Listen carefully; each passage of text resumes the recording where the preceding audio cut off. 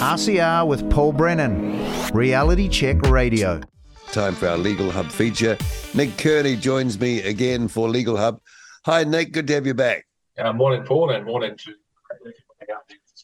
Okay, the law is never dull, and last week was super interesting, and it sort of kind of led to, plenty of people talking about the big topic that we were talking about last week, and that was the OIAs revealing that there were what looked like bulk exemptions in the, it seems like the Ministry of Health anyway, COVID-19 exemptions.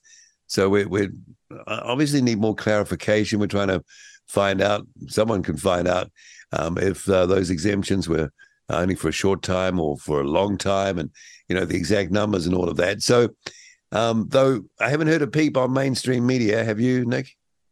No, and the interesting thing about one of them, at least, I think from the information that we discussed last week, was how opaque the wording of the OIA release was, and no one could really decipher what it meant in terms of the number of exemptions granted, and whether in fact it was 11,000 exemptions granted, or whether in fact it was a certain number out of 11,000 that were applied for. So, I guess by being opaque and a little bit vague, probably on purpose, the ministry and powers that be have allowed all this chit-chat to continue, and may they continue to be opaque and vague.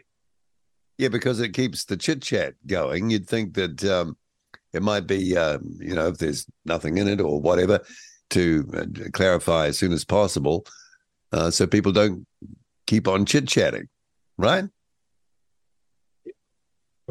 Say, here's the number of, I don't think they've got the actual number, because you could apply, as we discovered last week, an organisation or a department or whatever could apply in bulk, just attach a list of names. And these are people, and of course, the Dr. Bloomfield or whoever actually granted them couldn't go through and individually add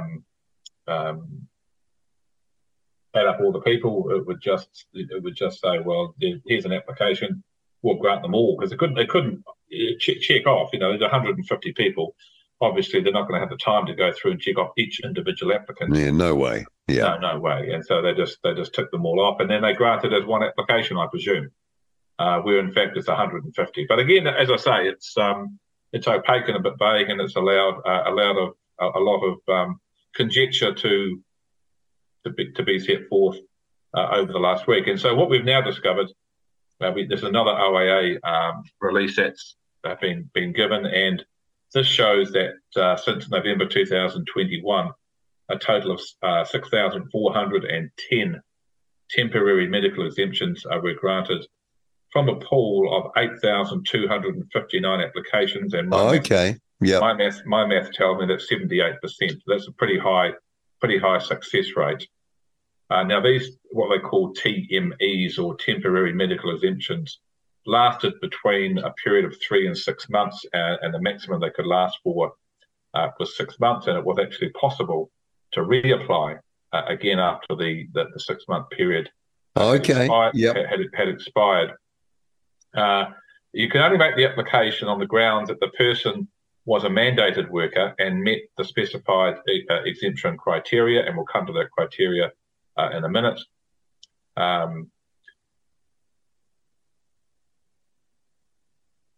The criteria changed in March 2022 as developments occurred.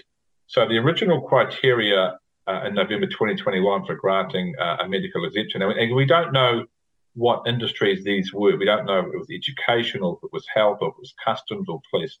All we do know is that the number was 6,410 granted from 8,259 applications. And so the original criteria, interestingly, the first criteria that you could put forward as asking for an exemption from the vaccine mandate was a COVID-19 infection. In other words, I've been infected, or I am infected, therefore there's no purpose or point in me having the vaccine.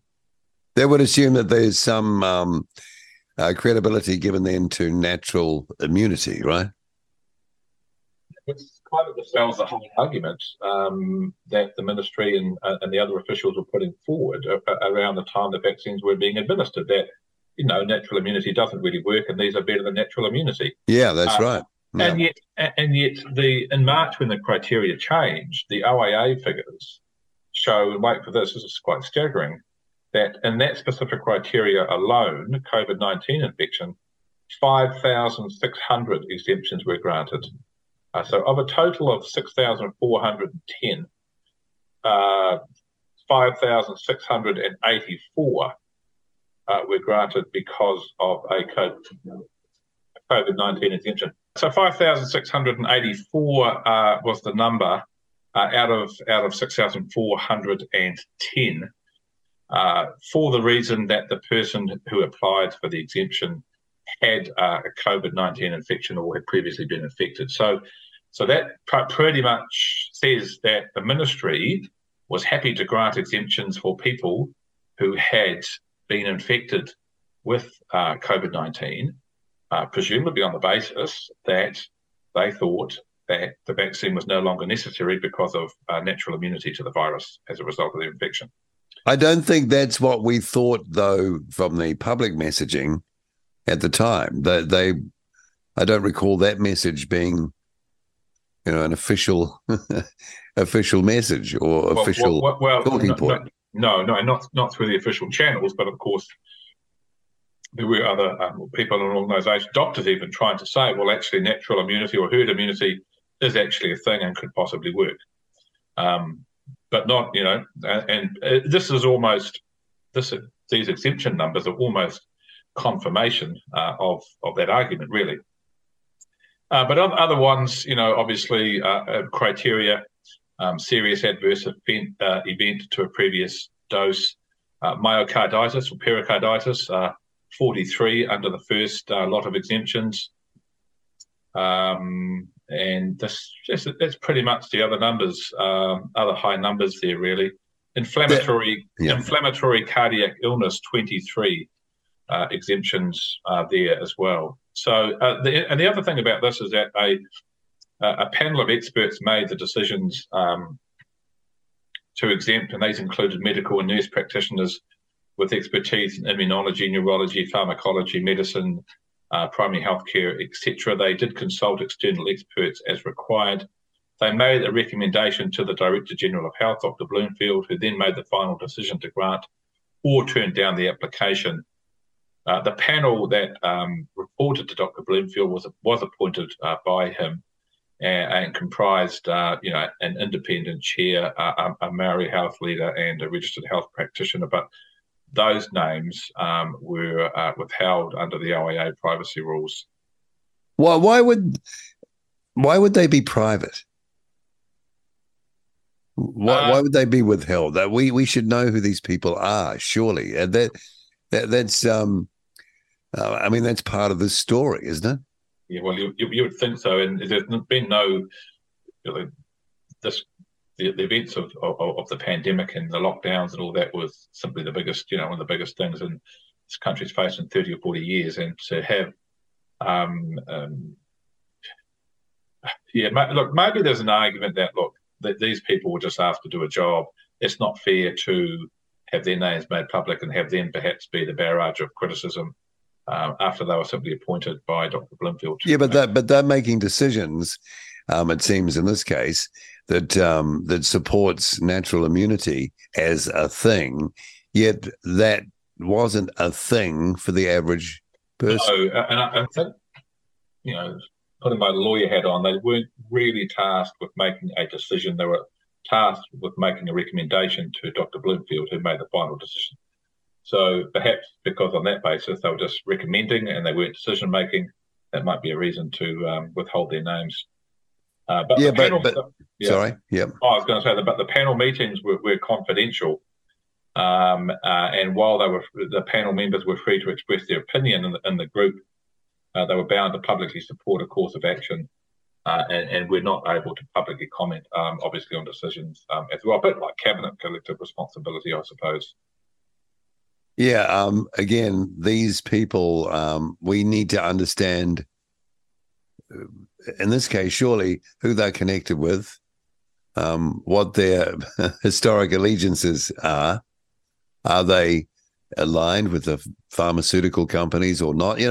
Because there is a revolving door situation in this. Yes, that's true. That's true. But the other interesting part that came out of the OIA was there was a specific group of people who were not able to apply for medical exemptions if they fell into a certain category. And these people were those who otherwise had negative experience with other vaccines in the past. Didn't matter in respect of this vaccine, simply because you reacted badly to rubella or measles or flu vaccine in the past does not mean that you would do the same with this one. So that was not a reason to be able to be exempt. Disabled people with adequate resources to support safe delivery, people with disabilities, were a priority for vaccination and was certainly not an automatic reason for medical exemption. Now, you'll love the next one, Paul. Pregnant people.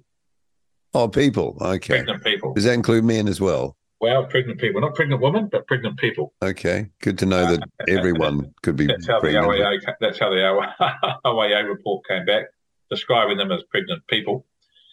Pregnancy of these people was not a valid reason for exemption in the absence of any other criteria. Pregnant people were also a priority group. Yeah, and the birth rate, live birth rate's gone down by 28%. So that worked out really well. Okay, good to know. It's interesting that myocarditis, pericarditis, and inflammatory cardiac illness weren't criteria in the second set of criteria.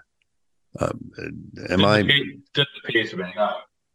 So why would that be? Because I've heard and spoken to many people in the know that this is a massive consequence of taking this vaccine, that there are sky-high instances of that, yet it doesn't seem to be acknowledged in the reworked, updated criteria for some reason.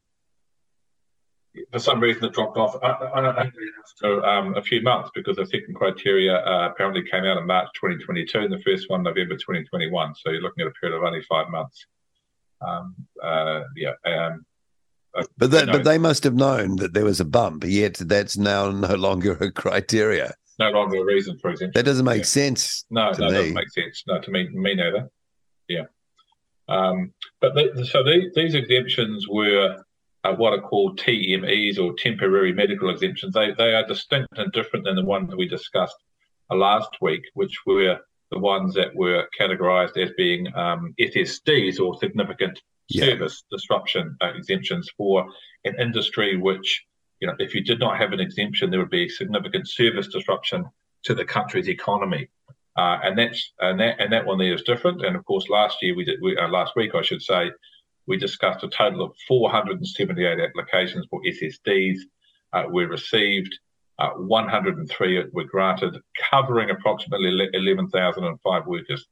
And that is where the vagueness and opaqueness exists. So, the OIA says it's not possible to provide the exact number of workers that were covered by SSDs, and this is because it was possible for an organisation to submit an application to cover more than one worker. They would total, though, the number of workers in that application, wouldn't they? Well, and maybe the 11,005 is the total number of workers that were covered under all of those applications. And the thing is, if 103 applications were granted, one of those applications could cover 2 workers. So really, it's an application that was granted, but it covers only 2 workers. And yet the next application that was granted might cover 500 workers. Yeah. So you've got one application covering 2 and one application covering 500. And so what last week's OIA said was this covered approximately 11,005 workers in total. So as I say, very opaque and very vague, and it certainly cries out for some more very specific direct OIA requests to go in. And perhaps somebody, from the ministry, although I might be holding my breath on this, but perhaps somebody from the ministry or even the minister or somebody to come and explain the numbers and what they actually mean, to just avoid a lot of, dare I say it, misinformation, Paul. Yeah. Okay. So this 5,000, sorry, no, as you were, this 6,000 total that we're talking about. I'm just trying to find the exact number in front of me here. But that's in addition to the 11,005, is it? Yes. Okay, so this is starting to get bigger now, and it seems. Did I miss something or not when you said that these temporary exemptions could be rolled over again? Is that what you said? After 6 months, they could be rolled over again? You can reapply after 6 months. Or reapply? That's right. So they could end up just being a long-term exemption under that basis, potentially, if they're granted. Yeah, they could be a perpetual exemption, I suppose. Just keep renewing them every 6 months, yeah. Okay. And back to that SSD, to have some sort of major effect, disruption to the economy, how could health administrators disrupt the economy to that level? They don't seem to be big players in the economy to me. I mean, it's not as if they're milking the cows and, making the milk powder. So no, assume that if the exemptions weren't granted for these health workers to not become vaccinated, there wouldn't have been anyone in the hospitals, I presume. But nurses and other staff were made. Those are the ones you want in the hospitals. And I guess, again, this is just speculation, but if these health professionals, nurses, and the like, if a large proportion of them did not want to take the vaccine, and they said, "Well, you either exempt me or I can't work," it would have been absolute bedlam in the hospitals, because you would have had half the care workers not being able to attend to patients. Well, they've been pretty quiet about it, because we've spoken to a lot of, people related, nurses, people related to the representation of nurses, etc., and no one's ever said anything about this. It's followed. I'm just reading a bit further on that a second OIA revealed that in terms of the SSDs, on the 5th of August, there was an OIA request asking for a breakdown of the SSD exemptions by DHB and by the role. Yeah. And the response revealed that a total of 6,705 exemptions were granted across 20 DHBs, all of which now have been subsumed into one, Te Whakaora Ministry, Health New Zealand or something it's called. And the exemptions were provided for the following roles. So here's a bit of detail. Administration and management, 1,335 out of 6,705. Okay, that's a significant chunk. Okay. Yeah. Care and support, 1,490. Nurse/midwife, 2,474. Doctor, surgeon, house surgeon, etc., medical officer, registrar, 350. Allied health, technical science, or other research officer, 1,057. Okay, that's interesting. All right. Yeah. So reasonably big numbers here. Yeah, but we didn't hear about nurses and who else? There were some doctors in there, medical technicians. We didn't hear that they'd been able to achieve these exemptions. That's never really been talked about. No. So why would that be? So they were told to say, don't say anything. Don't. No. I think, obviously we were. In fact, they were told to get 2 shots, get boosted, and take part in the vaxathon. That's what they were told. And if you didn't do it, you lose your job. And they all said, "Well, bugger that. Can I please be exempt?" And 6,705 times they were. And yet, other people in the country were, not so lucky, I suppose. So there must have been groups that bandied together. Yes. And said, "No, we're not taking this." But again, we never heard. No one's ever talked about this. No. In fact, the groups themselves, no one. You're right. There's been, intentional kind of silence, or whether they were gagged intentionally, I don't know. Yeah. Because you'd think that the colleagues of of the nurses who were mandated would be, to take them as an example, would have been very vocal in their support for that, especially if they'd achieved that. Yeah, and you wonder whether, I guess you wonder whether some of them said, look, I'm going to go to the media with this information, and the media said, I'm just not interested, right? And maybe they couldn't get it out there. And of course, there were organisations, like VFF and others who tried to put it on websites that were shut down. And then we know the DIA did backdoor entry into Facebook pages, and we know that the Prime Minister at the time, Ardern, was in direct communication with DIA on censoring, COVID-19 misinformation. So perhaps they tried and perhaps they failed. So just looking at these numbers again, if we know now that for the SSDs, there were, going back to the numbers again, 103 applications were granted, covering approximately 11,005 workers. Okay, so we now know that 6,705 people were granted, because that includes, for example, care and support, 1,490 people in care and support. So those are specific numbers in terms of the actual number of people. So I think you're looking at these numbers now, 11,000, covering 11,005 workers. It's almost safe to assume that of the 11,005 workers that were covered in the applications or fell under the applications, 6,705 of them received exemptions. And my calculator says that 61% of the applications that were applied for were successful. It's a reasonably high number.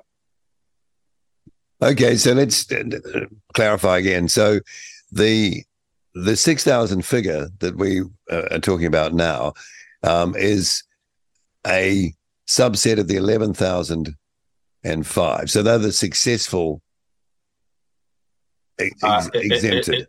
It appears to be. It appears to be, because the information we got last week, the OIA we got last week, was on the health workers, full stop. Right. Okay. And that was, and it covered 11,005. It seems about right, because there's a lot of people employed, obviously in health across the country, and health stretches, in a lot. Hospitals, backdoor back entry jobs, backroom jobs, health ministries, and other, support labs and bits and pieces like that. So we're not just talking doctors and nurses and surgeons. And the OIA that gave this exact data of 6,705, the question was, please provide a summary list of all the DHB, District Health Board staff, that were provided which DHB area they covered, what department and role they were in, and the reasoning for the exemption, gender and age would be helpful. Thank you. And so that's DHB, District Health Board staff, and that's 6,705. So that's District Health Board. The number in total was 11,005, and so presumably there's still a fair amount left over between those two numbers at other branches of the health service as a whole. Right, I got you. Yeah. Potentially, receives an exemption. It's interesting because a while back I interviewed someone from, I think, the Nurses Union, and they were at the time calling for, pay rises and stemming the hemorrhaging of nurses to overseas. And I put the question to her, what about all those mandated nurses? And she kind of played a bit dumb on that, like she hadn't thought it through.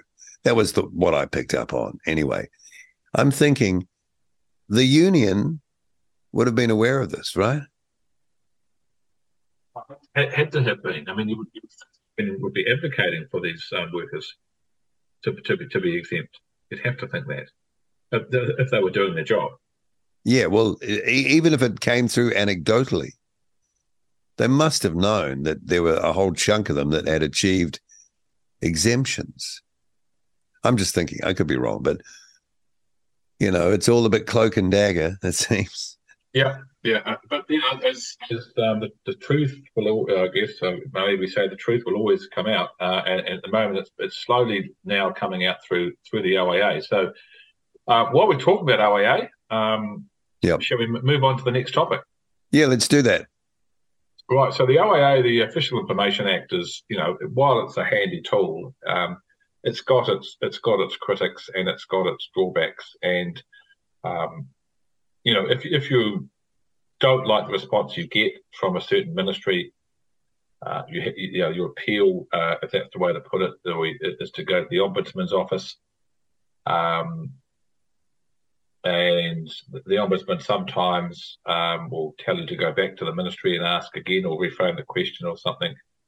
But it can cause huge delays. And we've got another example where there was a question asked in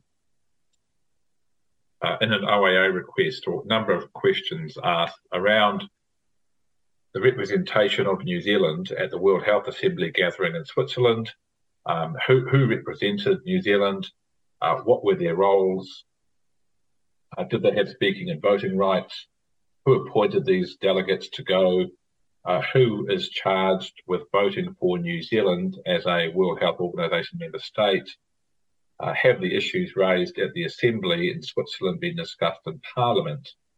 And there was a further question to supply reports, emails, and memos to and from the New Zealand delegate at the Assembly and to and from the government agencies and politicians relating to the Assembly. Now, that request was made on May the 23rd this year. It was sent to the Ministry of Health here, obviously in New Zealand.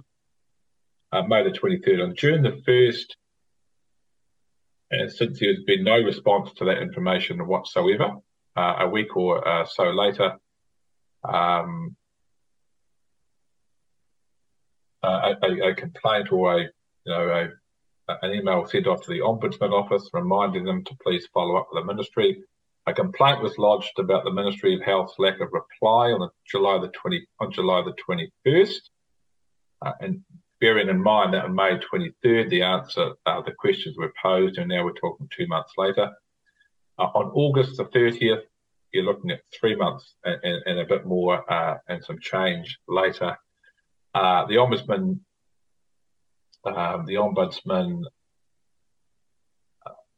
replied, "Thank you for your complaint. It's currently awaiting allocation to a dedicated investigator. It will be allocated as soon as possible, and once allocated to the investigator, this investigator will contact you directly to discuss the next steps." That was August the 30th this year. Following that, on September the 21st, the OIA questioner, person who made the request, made a phone call to the Ombudsman asking for an update. Couldn't get hold of anybody. And October the 3rd, another phone call to the Ombudsman, and somebody actually on the other end of the phone said, "Look, thank you for your continued patience as this matter progresses. Your case has been assigned, or has been reallocated, I should say, reallocated. Okay. So they allocated initially, and then they reallocate it when it all gets too difficult, I suppose. So the Official Information Act requires a response within 20 working days of receiving the request. The request was made on May the 23rd. There has been no response. The request is now, when a complaint's now been made to the Ombudsman. Here we are now on the 10th of October. And we're still having to, the party who made the request is having to find out at the Ombudsman's office who this reallocated investigator is and when they will ever get a response. Well, it says assistant investigator. Presumably, the assigned investigator was more senior, the initially assigned one, because then you've got an assistant. Potentially. But we knew last week with that topic we've just discussed a few minutes ago on the SSD exemptions that originally went to the Ministry of Health, I think it was, and they waited the bog standard 20 working days before replying and saying, actually, it's the wrong ministry. It should be going to some other ministry. I'm not sure which one. They could have done that in 1 working day. Well, correct, but of course they wait the 20 working days out. Say, sorry, it's the wrong ministry. Perhaps we'll send it over to the other ministry. Would you like us to do that? and of course the person who makes the request, that would be fantastically helpful. Thank you. And they do that, and then that restarts 20 working days again. Yeah, here we go again. Yeah, here we go again. And of course, the problem with all of this, really, one of the main problems is by the time the actual information is released and is in the hands of the person who requested it, the original topic or issue becomes a little bit stale in the eyes of the public, you see. And, and so these people know that delay is a good thing, because the newspaper headline tomorrow will be something different, and people will forget about, SSD exemptions and other. But it's up to, I guess, this radio station and the like, and others, you and I, to actually keep reminding them. Well, it makes a mockery of the whole thing, doesn't it? I mean, it's a game we play more than anything. Yeah, and it shouldn't be a game. And in fact, I'd be appalled if officials at government department levels were treating it as a game. But it does appear, when you see some of the stuff that's come out during this government's reign, and the way they've tried to obfuscate around the Official Information Act, and they've actually held workshops on how to avoid questions and delay questions. So this is one of the cornerstones of, I think, of obviously a functioning democracy. It's a very handy piece of legislation, and it's very easy to make an OIA request. You can just go online, you can have it done in 2 minutes. Yeah. And to have the delays and the obfuscation and everything is, it's pretty. Well, you wonder if they take people seriously. Not quite the same, but we found out in the last few days or so what the Farm Act people were writing about Rachel Smalley behind the scenes. Yeah, not nice at all. That's I wasn't going to mention that, but I had the same thought as you. Yeah. So there's like what's the word? A sort of some kind of mockery, and well, people forget who actually they're working for, and I think they think that in fact they're the boss and we're the servants. When in fact it's actually the other way around. I'm the boss and they're my servants, and in fact the taxes I pay allow them to have a job. And so, but as I say, I think this whole attitude of who's in charge, who's the servant, who's the employer, who's the employee, it has just gone completely arse about face. And we saw it, and again, we saw it. Look, we saw it, in my view, at no starker level than during the parliamentary protest, when politicians were sitting up there in their ivory chambers, not just turning on sprinklers and playing loud music, but there was another politician on the other side of the spectrum, political spectrum, that is, taking photos and constantly put them on his Facebook or his social media page with smart aleck comments about these ragtag bunch of people out the front, wish they'd just go away, and it's just disheartening. It's like, well, actually, you serve these people, not the other way around. Yeah, where do you get an attitude like that? Yeah, where does that come from? Yeah, who knows? Yeah. All right, well, that's really interesting. Where do we go next? Well, last week we spoke of the law that was passed in California that was put in place to prosecute medical practitioners there who spoke out against COVID-19 and the vaccine and everything like that, and that law was challenged in California, and it was the challenge was successful, and the California legislature passed a bill very sort of sneakily to repeal that censure bill, if you want to call it that. Well, the same thing, but on a smaller scale, has now happened in America. Again, in Washington, and in Washington, there was a retired, there's an ophthalmologist, an eye doctor, Dr. Richard Eggleston, and he was being prosecuted by the Washington Medical Commission, and the accusations they had against him was spreading misinformation about COVID-19. So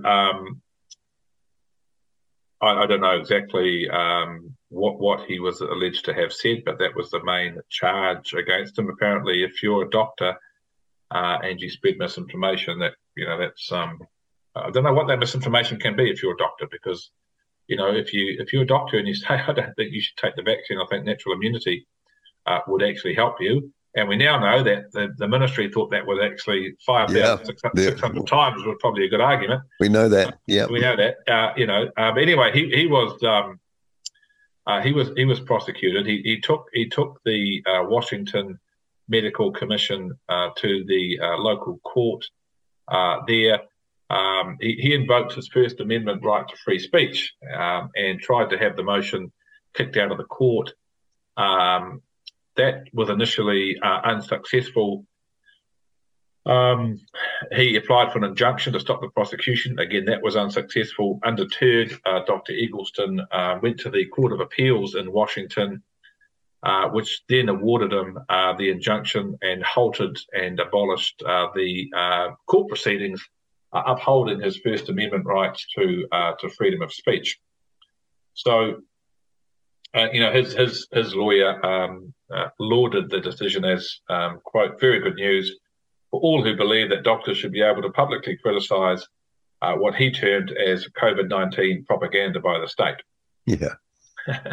So, that was good news, another minor victory, and it's slowly, and this is one of the I suppose beauties about the American legal system is they do have that very strong constitutional underpinning that those fundamental rights are upheld extremely strongly, and we've seen it a number of times now there from doctors. So it's a good thing. I know there's some debate.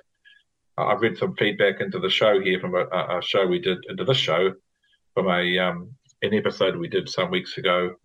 Somebody wrote in and a very well written piece actually about why an entrenched Bill of Rights is not a very good thing, and this person had some good arguments, and I can understand those arguments. But it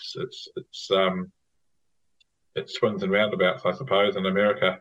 Yeah, but this Dr. Eggleston, he still had to fight hard, though, didn't he? I mean, he didn't win it at the first hurdle. He had to go all the way pretty well. Absolutely, and I don't know the dates here. I don't know when they first. August 2022. So August 2022 was when the WMC, or the Washington Medical Commission, launched their disciplinary action. So that was, it's 14 months ago. And actually he was accused, this doctor, of willful misrepresentation of facts. Okay. They're so confident in what they say. Facts. Yeah, willful, in other words, intentional. He intentionally misrepresented facts. It doesn't say what those facts were that he intentionally misrepresented. But again, he's gone to court 3 times in 14 months to try and fight for his right to basically be a doctor. And say, well, actually, I'm allowed to have a different view than the other doctors. Yeah, would that be possible here to achieve that result? I have no knowledge of, I know we don't have a constitution like the US does, but you'd probably have to work that hard and harder here, wouldn't you, to get anywhere? Yeah, I would suggest. In fact, some weeks ago we discussed that case of that Christchurch doctor who was facing the wrath of her disciplinary tribunal proceedings, which she never defended. And it appeared that all she was doing was offering alternative medicinal views and alternative treatments, I guess, for COVID-19. And she was absolutely slaughtered, but she never defended them, and she lost her medical license as a result. Oh dear, what a crazy time, and the sort of the aftermath of it is just as nutty in a way. Yeah, the fact is there is an aftermath, right? And the aftermath is now starting to seep out. Yeah. So by the way you talk, Nick, you think that in the end it's kind of all going to ooze out one way or another. What was that famous line in Jim Carrey's movie Liar, Liar? You seen that movie, Paul? Yeah, I have, but I'm going to have to. The truth shall set you free. Oh, right. Yeah. Yeah, maybe I'm too idealistic. He was in the courtroom. It actually was set in the courtroom, that scene. And he found some golden, the smoking gun piece of evidence, Jim Carrey, and he, famous scene, the truth shall set you free. And I suppose that's, if someone, maybe I'm too idealistic, but eventually we just keep soldiering on with OIA requests, getting the information out there, and just keep trying to educate the public. Perhaps the truth will set us free. Okay, and just to finish up, let's circle back to where we started from. So, in the continuing process of OIAs on the initial subject that we were talking about, the exemptions, what do you think needs to, if you were to boil it down to a few bullet points of what we need to know now and what needs to happen now, what would they be? So the main talking point out of this, from what information has come out, is that during the period of November 2021, for a period of maybe at least a year, when the government was telling everybody one thing, kind of on the other hand, they were doing other things, and they were quite happy to say that everybody, needed to be double vaxxed and boosted and have your pass and your scanner, and if you didn't do that, you're all going to die. And Jacinda saved 80,000 lives and whatever. Well, they pushed that out there with regularity. The radio stations covered it, this huge propaganda campaign. And yet we know in the background people were saying, well, hang on a sec, I don't want to take it. And organisations applied en masse for exemptions and were granted exemptions. So there's, I think the key thing here, from my perspective, is that there was almost a secret program going on in the background. And there's absolutely no way that if there were a total of 6,410 temporary medical exemptions granted, that from a total of 8,259 applications, there's absolutely no way that this panel and Dr. Bloomfield went through every single one of those people's applications, right? Yeah. There's just not enough time. There's not enough resources, and whatever, and that means they were just granting them in bulk.